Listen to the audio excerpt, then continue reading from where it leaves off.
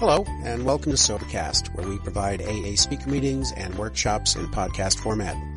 We're an ad-free podcast, and if you enjoy listening, please help us be self-supporting by visiting Sobercast.com, look for the donate link, and drop $1 or $2 into our virtual basket. We hope you enjoy the podcast. Have a great day.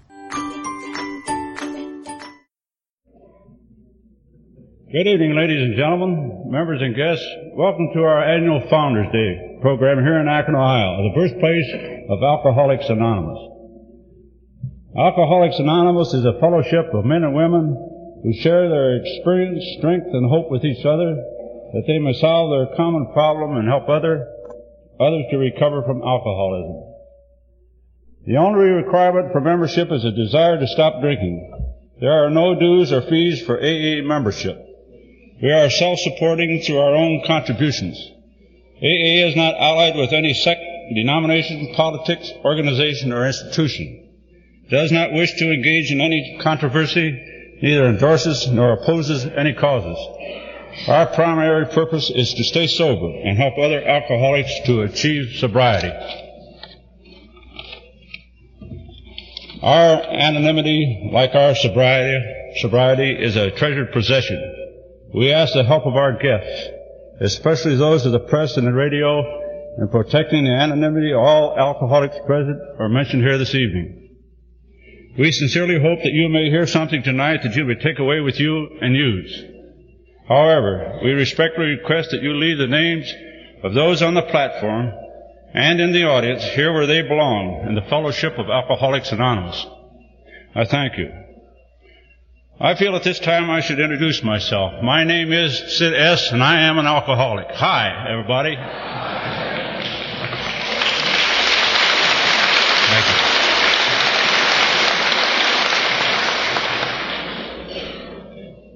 you. Our beloved member, the late Howard B., if he were here right now, would say, "Isn't it wonderful to be sober?" There's no one could say it like Howard, though. How hard you try. The person that I am about to introduce, I am sure many of you know, love, and respect. He was closely associated with Sister Ignatia in the early days of our fellowship and has continued on in the relationship to the present day. When asked to be our guest this evening, he graciously consented and will open this meeting with the invocation. Monsignor Trevisano. In the name of the Father, and of the Son, and of the Holy Spirit, amen. Almighty, merciful God, we ask your blessing this evening, a special blessing on the co-founder of this movement here present, a blessing upon all those here present from near and far, a special blessing upon their efforts, their intentions, their hope. A special blessing upon the work that they are doing to further the brotherhood of man and woman under the fatherhood of God. Our Father who art in heaven, hallowed be thy name. Thy kingdom come, thy will be done on earth as it is in heaven. Give us this day our daily bread, and forgive us our trespasses, as we forgive those who trespass against us. And lead us not into temptation, but deliver us from evil. Amen. In the name of the Father, and of the Son, and of the Holy Spirit. Amen.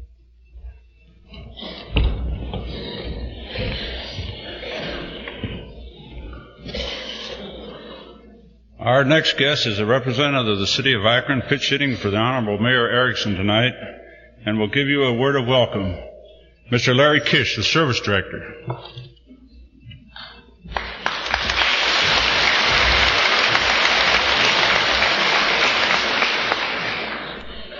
Mr. Chairman, guests on the platform, ladies and gentlemen, and especially those from out of town, I bring a word of official greeting from Mayor Erickson.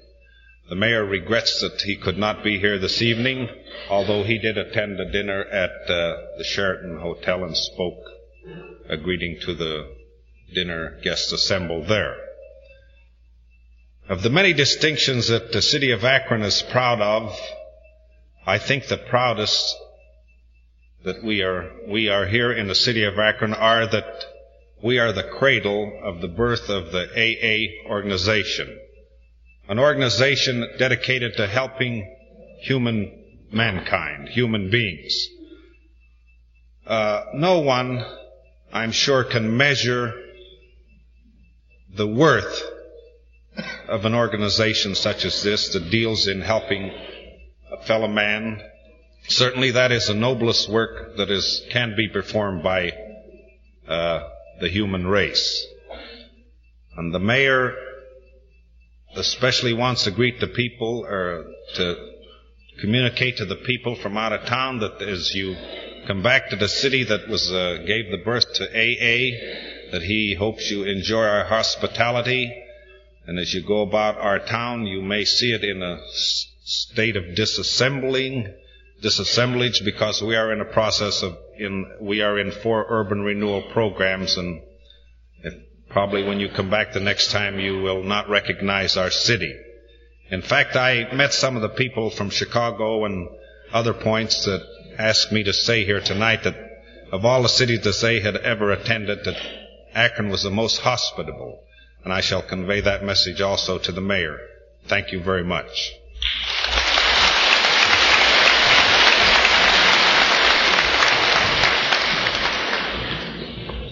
Thank you, Larry. Akron, Ohio is a mecca for all members of AA who gather here each year to honor the founders of our fellowship, the living and the dead. Our beloved co-founder, Dr. Bob, passed away November the 19th, 1950. A living memory, a true example to you and I.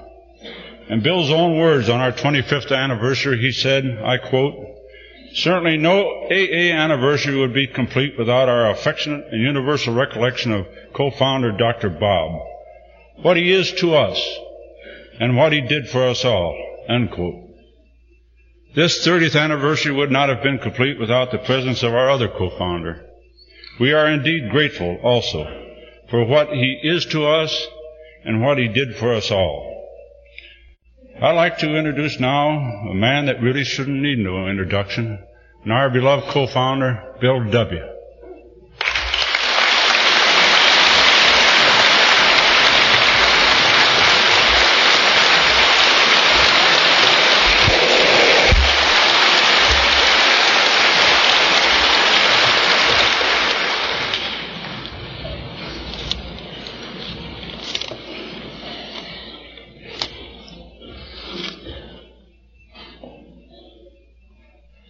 Dear friends,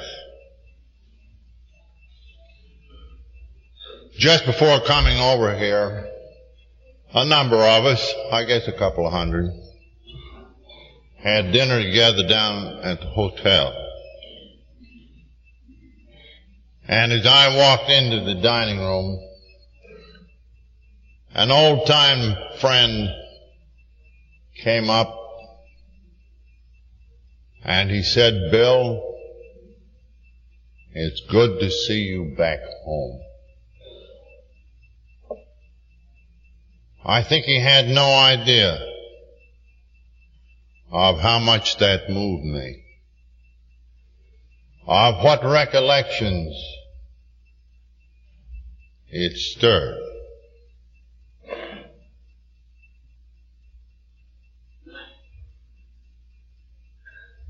In its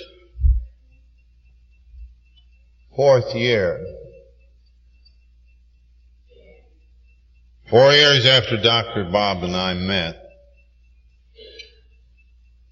the AA book came out.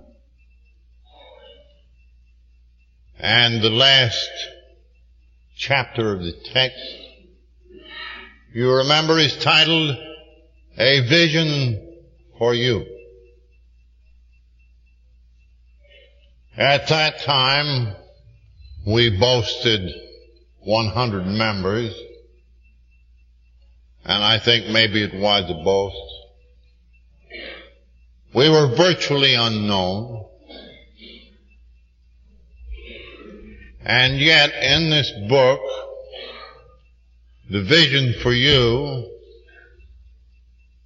while none at that time could say that he was a prophet, we did express some hopes. And in leafing through that chapter this afternoon, I read you one, and with this content I would like you to contrast AA today with the hope expressed here. This short paragraph says, someday we hope that every alcoholic who journeys will find a fellowship of Alcoholics Anonymous at his destination. To some extent, this is already true. Some of us are salesmen and we go about. Little clusters of 2s and 3s and 5s of us have sprung up in other communities. And those who travel drop in as often as we can. This practice enables us to lend a hand. At the same time, avoiding certain alluring distractions of the road about which any traveling man can inform you. That was written 4 years after the beginning, here at home, our spiritual home. Well, it's come true. And it comes truer with every passing year.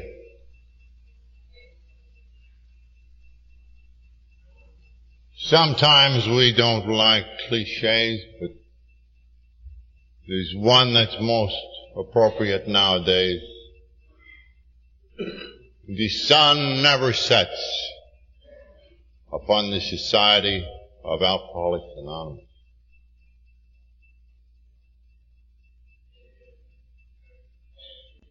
We are 350,000 strong, maybe 500,000. Nobody knows. We speak many languages. We are of all races, creeds, religions, bound together in this kinship of a common suffering and a common recovery under the grace of a bounteous God. So we here tonight are returned home to think again about the days of our beginning.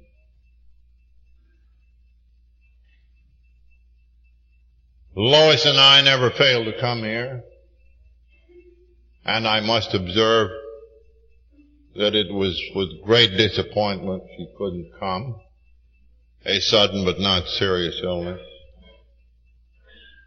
But of course we never come here without asking that we be driven up to see the house of Dr. Bob and Ann on Ardmore. And thence down Portage Path to see the gatehouse where Henrietta Seiberling brought us together. And thence down to the house of T. Henry Williams, where he and Clarissa, in the old Oxford group time, took us in. And to King's School, AA's #1 group. We do this because the experience of returning home is something that every human being treasures. And all the greater because so many have gone out from this home. And there have been started little clusters of 2 and 3. I would like to leave with you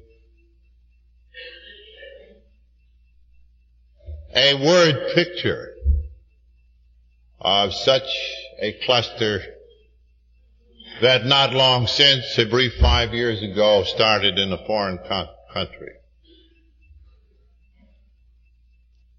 An AA called Ryan went down there. He spoke Spanish. He started an insurance business.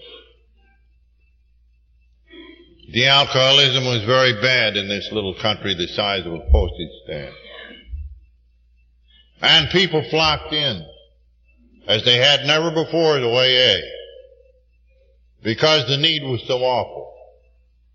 The drugstores sold grain alcohol, a bad and toxic kind of stuff. No tax. It was cheaper, literally, to drink than to eat.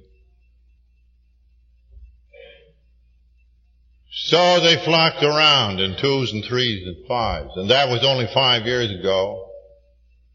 And as maybe Alan, who will speak at breakfast tomorrow, will tell you, he's been down there, this has suddenly expanded into thousands of members.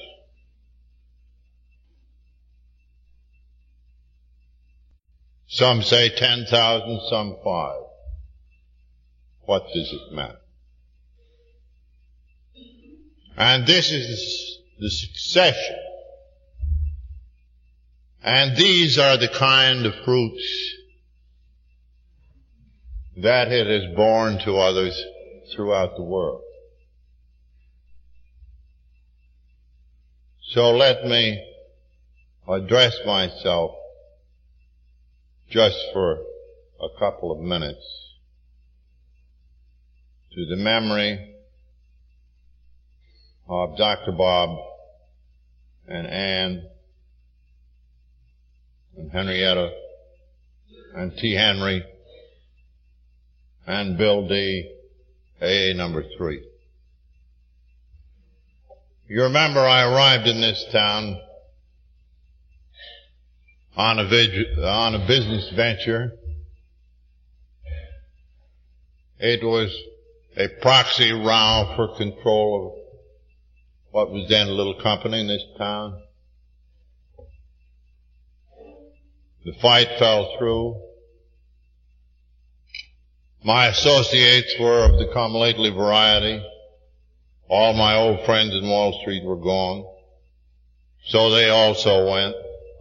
I was left in the Mayflower Hotel with $10 in my pocket. Prior to this, I had worked very hard back home with drunks, Oxford group people, had a mission. We worked there, worked at Towns Hospital where my doctor was. Absolutely no result. And looking back, I see that I was still preaching to people. But all of a sudden in the lobby of the hotel down there, I had my first temptation to drink since sobering up. And it suddenly dawned upon me that I might, while I had been granted by God a rebirth, it had been the effort to help others that had kept me sober. So I suddenly knew that if I were to stay sober, I needed to find another alcoholic in this town. So I looked down the church directory. There was a name, Walter Tunks, who turned out to be the Episcopal rector here. It was a little odd sounding, and whimsically I picked it out. Providentially, I think, too. And this good man directed me to another, a member of the Oxford groups here at the time, and he in turn gave me a list of about 10 names. And I began to call them up. Well, it was a weekend. I couldn't make any immediate dates for that day. Somebody I had to see right then. At the end of the list was the name Henrietta Seiberling. And I thought, well, gracious, I met the old gentleman one time, and I can't possibly go out to this lady's home telling her I'm looking for a drunk to work on. This will never do. I walked up and down that lobby again. And a voice came saying, you had better make that call. I went upstairs and made the call, and here was Henrietta's delightful southern voice on the wire. And she said, I'm no drinker, but I think I understand. Won't you come straight out here? How much we owe our friends. And to a stranger, she said this. So out I went. Said she, I think I know just the man. It's Dr. Bob. He and his wife Ann are in a terrible situation. He's desperately trying to get over his drink. I'll call them up. She did. Ann's voice came on the wire. Said, Ann, it's the day before Mother's Day, you know, Henrietta. And Dr. Bob has just come home. He has brought with him a potted plant. It's on the table. But he's on the floor, and I'm afraid he can't get up, so we won't be there today. So nothing daunted, Henrietta said, well, so what about tomorrow? Now she said, Bill, you come out here to dinner, and let's see. So on the morrow, at 5 p.m, Dr. Bob and Ann stood in the door. And he did not look in the least like a founder. He was shaking like hell. And he said, eyeing me, he said, you know, I can only stay a few minutes. I have an appointment. So by way of identification, I thought, well, I know, Bob, no question, you're very thirsty, am I right? He was. Discreetly, Henrietta moved us into the little library. And we sat there and talked for hours. And right there, the whole character of what I had been doing back home changed. I thought to myself, I need this man as much as he needs me. And I so told him. Well, Dr. Bob in spiritual matters was far advanced on me. But as far as the drinking was concerned, it hadn't taken hold. Yet as a doctor, like so many, he had no idea that he was a sick man. And I acquainted him with that. Ann asked me to come over to the house and stay with them while I tried to carry on with this proxy jingle. Bob made one trip to Atlantic City, and it was hard for Ann to let him go, and sure enough, he came home boiled. There was a terrible dilemma. He had to sober up. He had to do a critical operation within 2 days or 3. So round the clock, Annie and I tapered him down. And we took him shivering up to the city hospital. Handed him 1 bottle of beer and 1 goofball, and he went in to carve up this patient. Well, you can imagine how we felt as we sat outside in the car. After a while he came out. He said, I'm going to take you folks home. I have some errands to do. Hours later, after a lot of worry on our part, he turned up. He had already started to make restitution to those he had harmed. And he never took a drink from that day on. And then he said, but working on other people is a big thing, isn't it? I'll call up the city hospital. Maybe they got some cases. He'd been on the staff, but I believe he'd been kicked off. He called up a nurse he knew. He said, there's a gent here from New York that has been helping me, and we'd like some drunks to work on. And the nurse said, with some asperity, well, Dr. Bob, I hope you bought this idea yourself.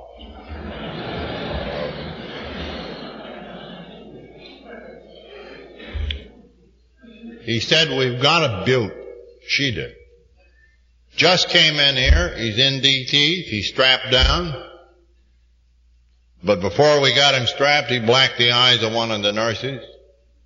He's been in here 4 times in the last 6 months. How's that? Bob said, that's a dandy. Here's the way to medicate him. We'll be down tomorrow. On the morrow, there was the man on the bed. We walked in. We told him the story, and he said, well, it's too late for me. But he says, won't you come back again? Yes, Bill, we'll come back again, we said. Next morning we came down. There was his wife, Henrietta, standing by the bed. Bill looked at us. Henrietta said, these are the fellows that understand. Now listen to what they have to say. So we went over it again. And Bill said, Henrietta, please fetch me my clothes. We're going home now. Bill never took another drink. And so God had wrought the first AA group in the world. And the magnificent sequel to this in this town, you know. Bob's association with Sister Ignatius. She and he ministering to 5,000 cases in the ensuing 10 years. From 1940 at St. Thomas. After his death, she ministering to another 10,000 cases. Indeed, I think it's altogether proper to say that these two were the prince and the princesses of 12 steps. And never will there be any more like them. I'm taking too much time. God bless you and Alcoholics Anonymous forever. I'm glad we're here at home together.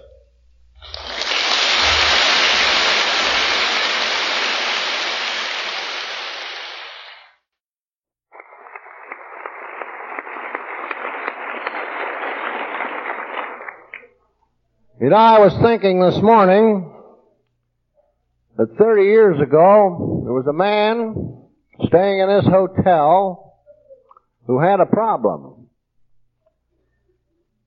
And he had a decision to make, whether to go get drunk or find a drunk that he could work with and stay sober. Well, he made that decision to find the drunk, which he did. And you know that decision changed the lives of everyone in this room and thousands of people all over the world.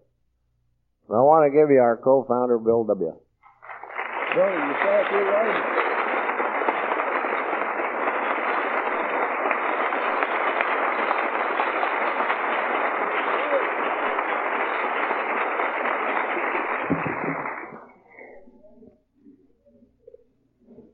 He kind of took me by surprise. I didn't think my turn was around yet.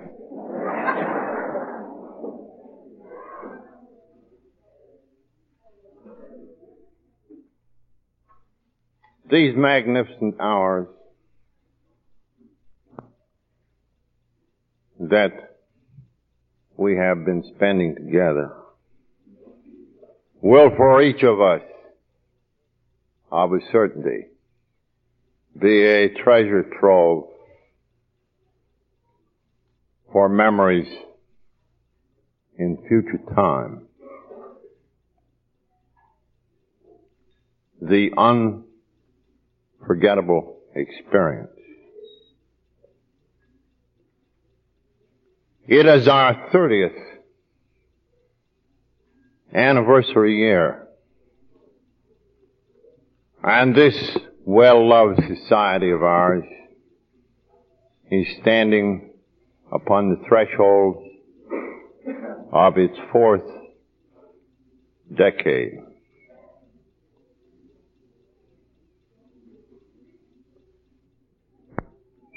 The old-timers are going out into the sunset, and soon there will be no more who can remember the very early time here.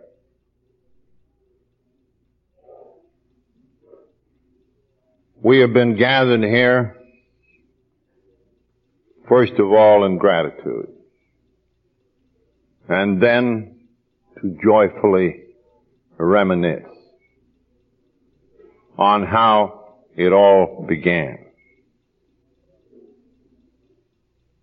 And for us, a very old time, it's something pretty special. There can't be too many more of these times. I say this in no maudlin spirit. And I want to add that I think all of us in this dwindling group are now utterly confident of the destiny of AA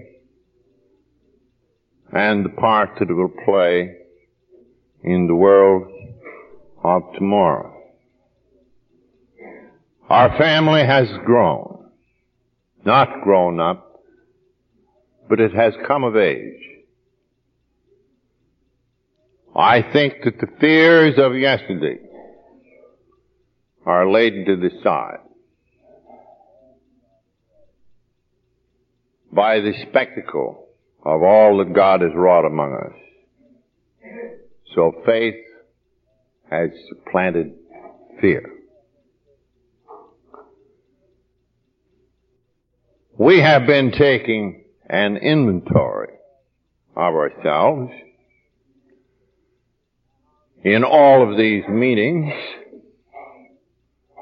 and on the whole it has been a very positive inventory. We have had our best foot, or rather our best feet, forward. But I'm sure that we don't really mean to overlook the fact that AA is a fellowship which has been created on a base of awful pain and instability. For us, almost more than any other society, pain has been the touchstone of our spiritual progress. So we can say, thank God that we have suffered such pain, that such a spectacle as this has been brought into view and being. Now then, as a graphic illustration of how pain and fear and all of our worst motives can eventuate under God's grace for the best, I would like to, in a hop, skip, and jump fashion, tell you about the preparation of the AA book. This was our great venture in change, the first one. There have been several since. And believe me, we approached this with great trepidation. By 1938, I think here in New York, and with a few from Cleveland, we may have been 40 members. Our average sobriety time, a couple of years. And yet, we felt that we ought to have something on paper that could be fed out on a transmission belt to the drunks in the world about us. We had to have, we thought, a book. But the very prospect of such a thing just simply flabbergasted. Who would publish such a book? Who could assemble such a book? What should go in it? Supposing it turned out badly. These, indeed, for us, were great and most natural fears. And then a plan came into being. It was thought there ought to be a text. It was thought these ought to be backed up by stories. And this text was, in the first edition, 2/3 of the stories came from Akron. You were the largest and oldest aggregate. But then, still more clouds cluttered up the horizon. Some of us in New York considered the possibility of publishing this book ourselves, of raising the money. First of all, through perhaps contributors to our newly born foundation down there in New York. But there were no contributors. So then it was thought that the book ought to be taken to a publisher. But a few of us stood for the proposition, well, this would be bad because control of our literature would be in other hands. And some of us, in a more self-serving way, and this definitely included me, we felt that the book might make some profits and some royalties out of which its creators could eat. Well, when this motivation began to be suspected and became apparent, quite a violent opposition rose up. Maybe the damn book wouldn't be any good. It might turn into a racket. It could absolutely ruin us. However, since there was no dough inside any place, we then conceived the most absurd proposition that though no book had been prepared, well, I had my own story written out, that if we took this story in hand and then went down to a stationery store and bought a pad of stock certificates and wrote on them Works Publishing Company.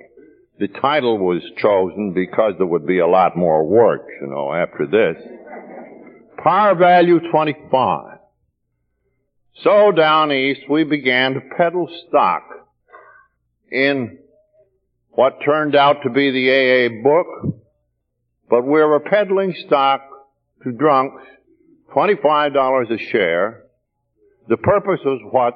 To feed Wilson and the gal who helped do the book and the promoter and the collector of the money while this job was being done. In other words, people were asked to buy stock in a book that hadn't yet been written. I think this is a world's record for sheer audacity, absurdity. Well, not strangely, our fellow alcoholics demurred. So, what would we do? Well, I wrote another sample chapter and tried that on them. No stock purchases. So then we went up to the Reader's Digest and told them about our budding movement And I guess we brandished Mr. Rockefeller's name pretty liberally, you know, as a close friend. He wasn't giving us any money, but he liked us. And, you know, the Digest said, well, fine. When will your book come out? By now it's the fall of 38. Oh, we said about next spring. They said, this is just the kind of story that we'd like. We will do a piece, we'll put a feature writer on this.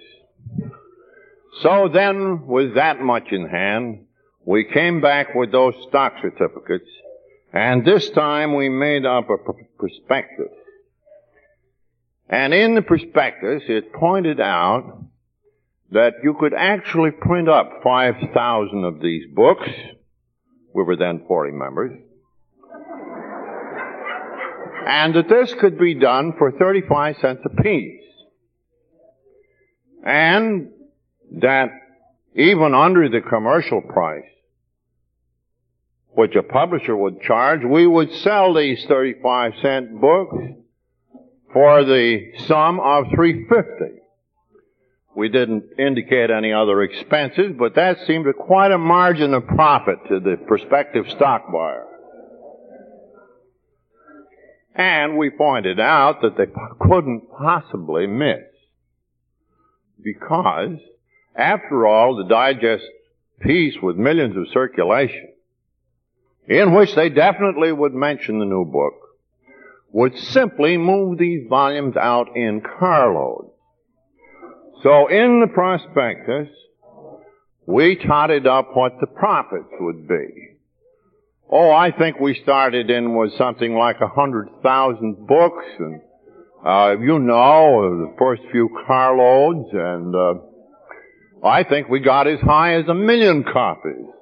Well, of course, if they only cost 35 cents and you sold them for $3.50, it would be frankly a great rise in that $25 stock.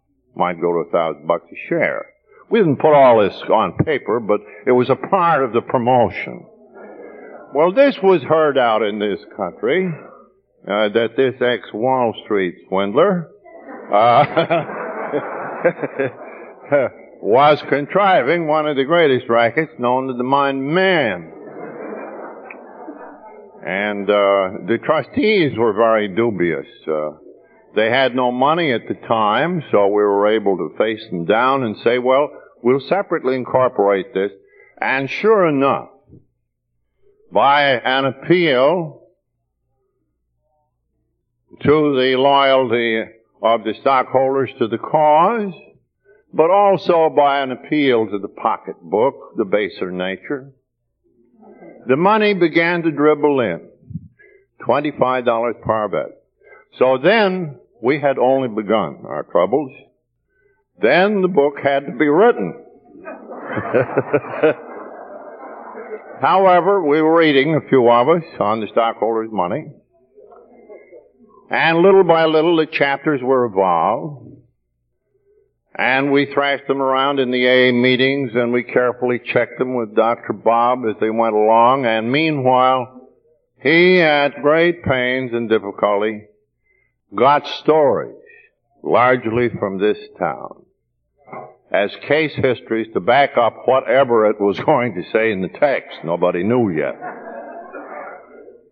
Well, the hassles, the unholy hassles, if you please, that went into the formation of what some are pleased to call a more or less holy book were absolutely beyond belief. In short, here was AA at its worst, but under God's grace, coming up with something better. Maybe history will say the best.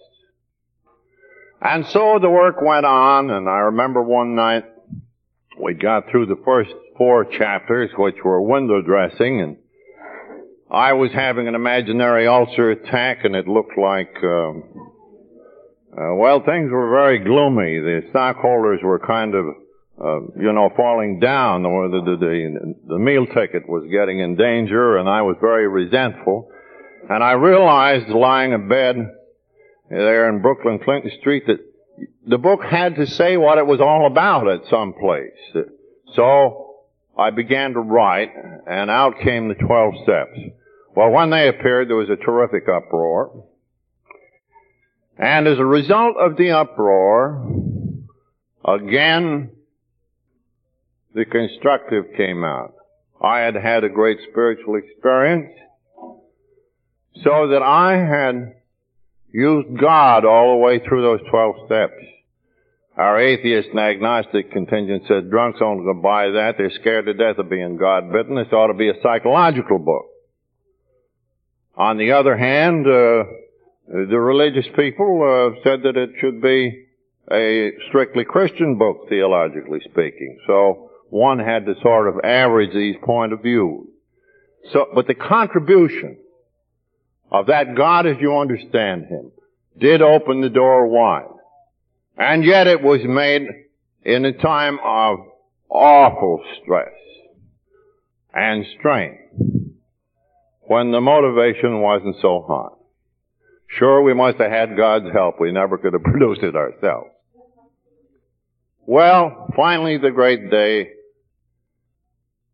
of publication approached.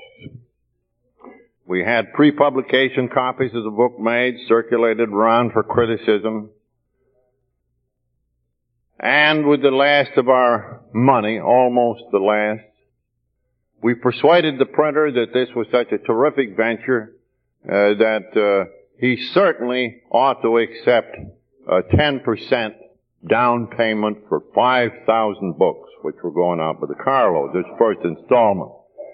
So we paid him $500 for 5,000 books. Then we went up to the Digest and said, now what about this piece? We're all ready to shoot. And the editor to whom we had talked vaguely remembered us, and he said, shoot what?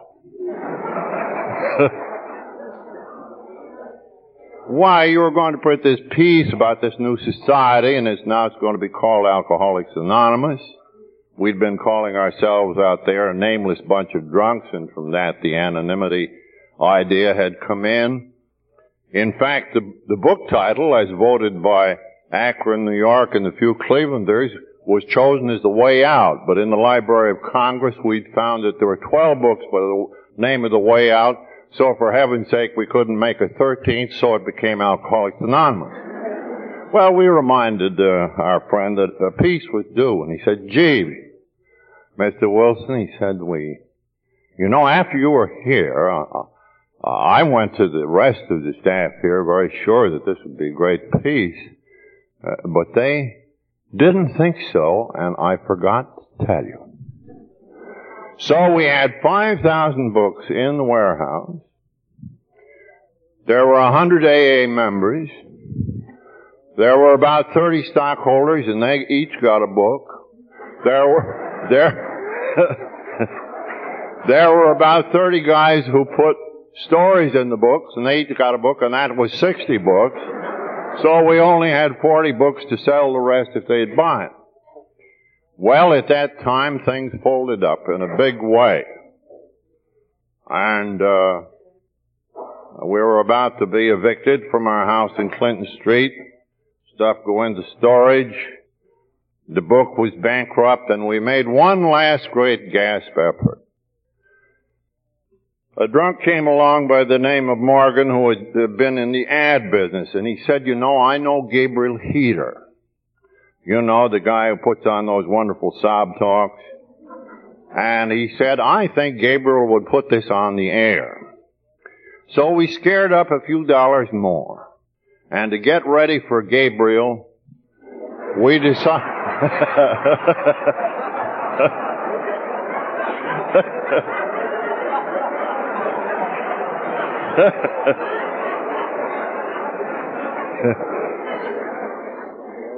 We wondered what we ought to do in the way of preliminary advertising.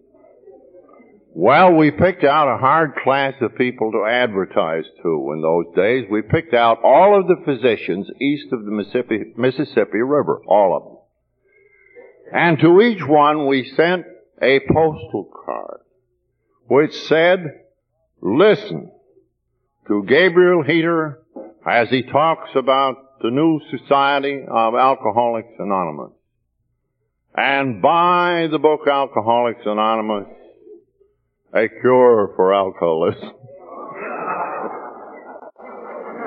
Well, one great trouble with Ryan was that he wouldn't sober up, and he was supposed to be interviewed on the air.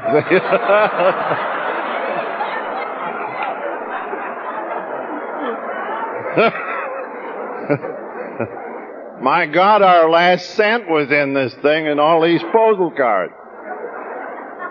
So just as a precaution, one of our friends who was a member of the Down Athletic Club said, well, now, you can have my room over there. I don't use it much. And why doesn't somebody live with Morgan in there the week before, to just stay with him and be sure he gets the heater all right? So the great day came. The postal card was out. In Akron, New York, Cleveland, the ears were to the radio. We visioned the books going out in carloads, orders flooding in, biggest profit of all in direct mail, no commissions. And sure enough, Heater pulled out the tremolo stop. Ryan was sober. And boy, we were made. Well, we gave a post office box, old 458 in New York, I think it was, where we had a one-room office. Little Ruthie Hawk, who helped me with the book, bless her soul, my promoter friend Hank Parkhurst and I just couldn't wait to get over to see what was coming into that box. We stuck it out for 4 days, and this took real restraint because there would be a fortune over there. And finally we went and looked in the box, and you could see a few of these cards, and I had a terrible sinking sensation. But Hank was an incorrigible optimist. He said, well, they couldn't put them all in the box. He said they got several mailbags full out there.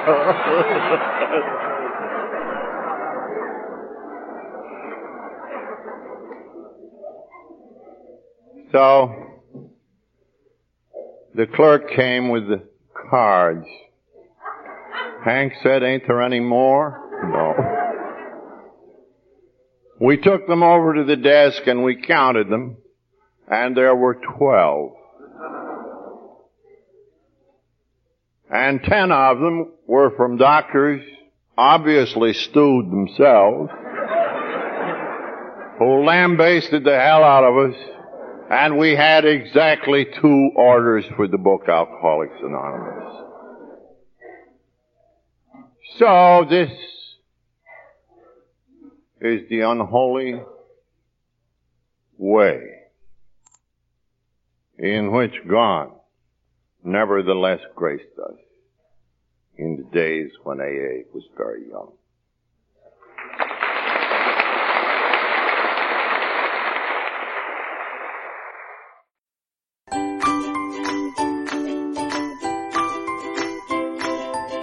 Thanks for listening. I hope you enjoyed the podcast. Sobercast is ad-free, and we'd like your help in order to keep it that way.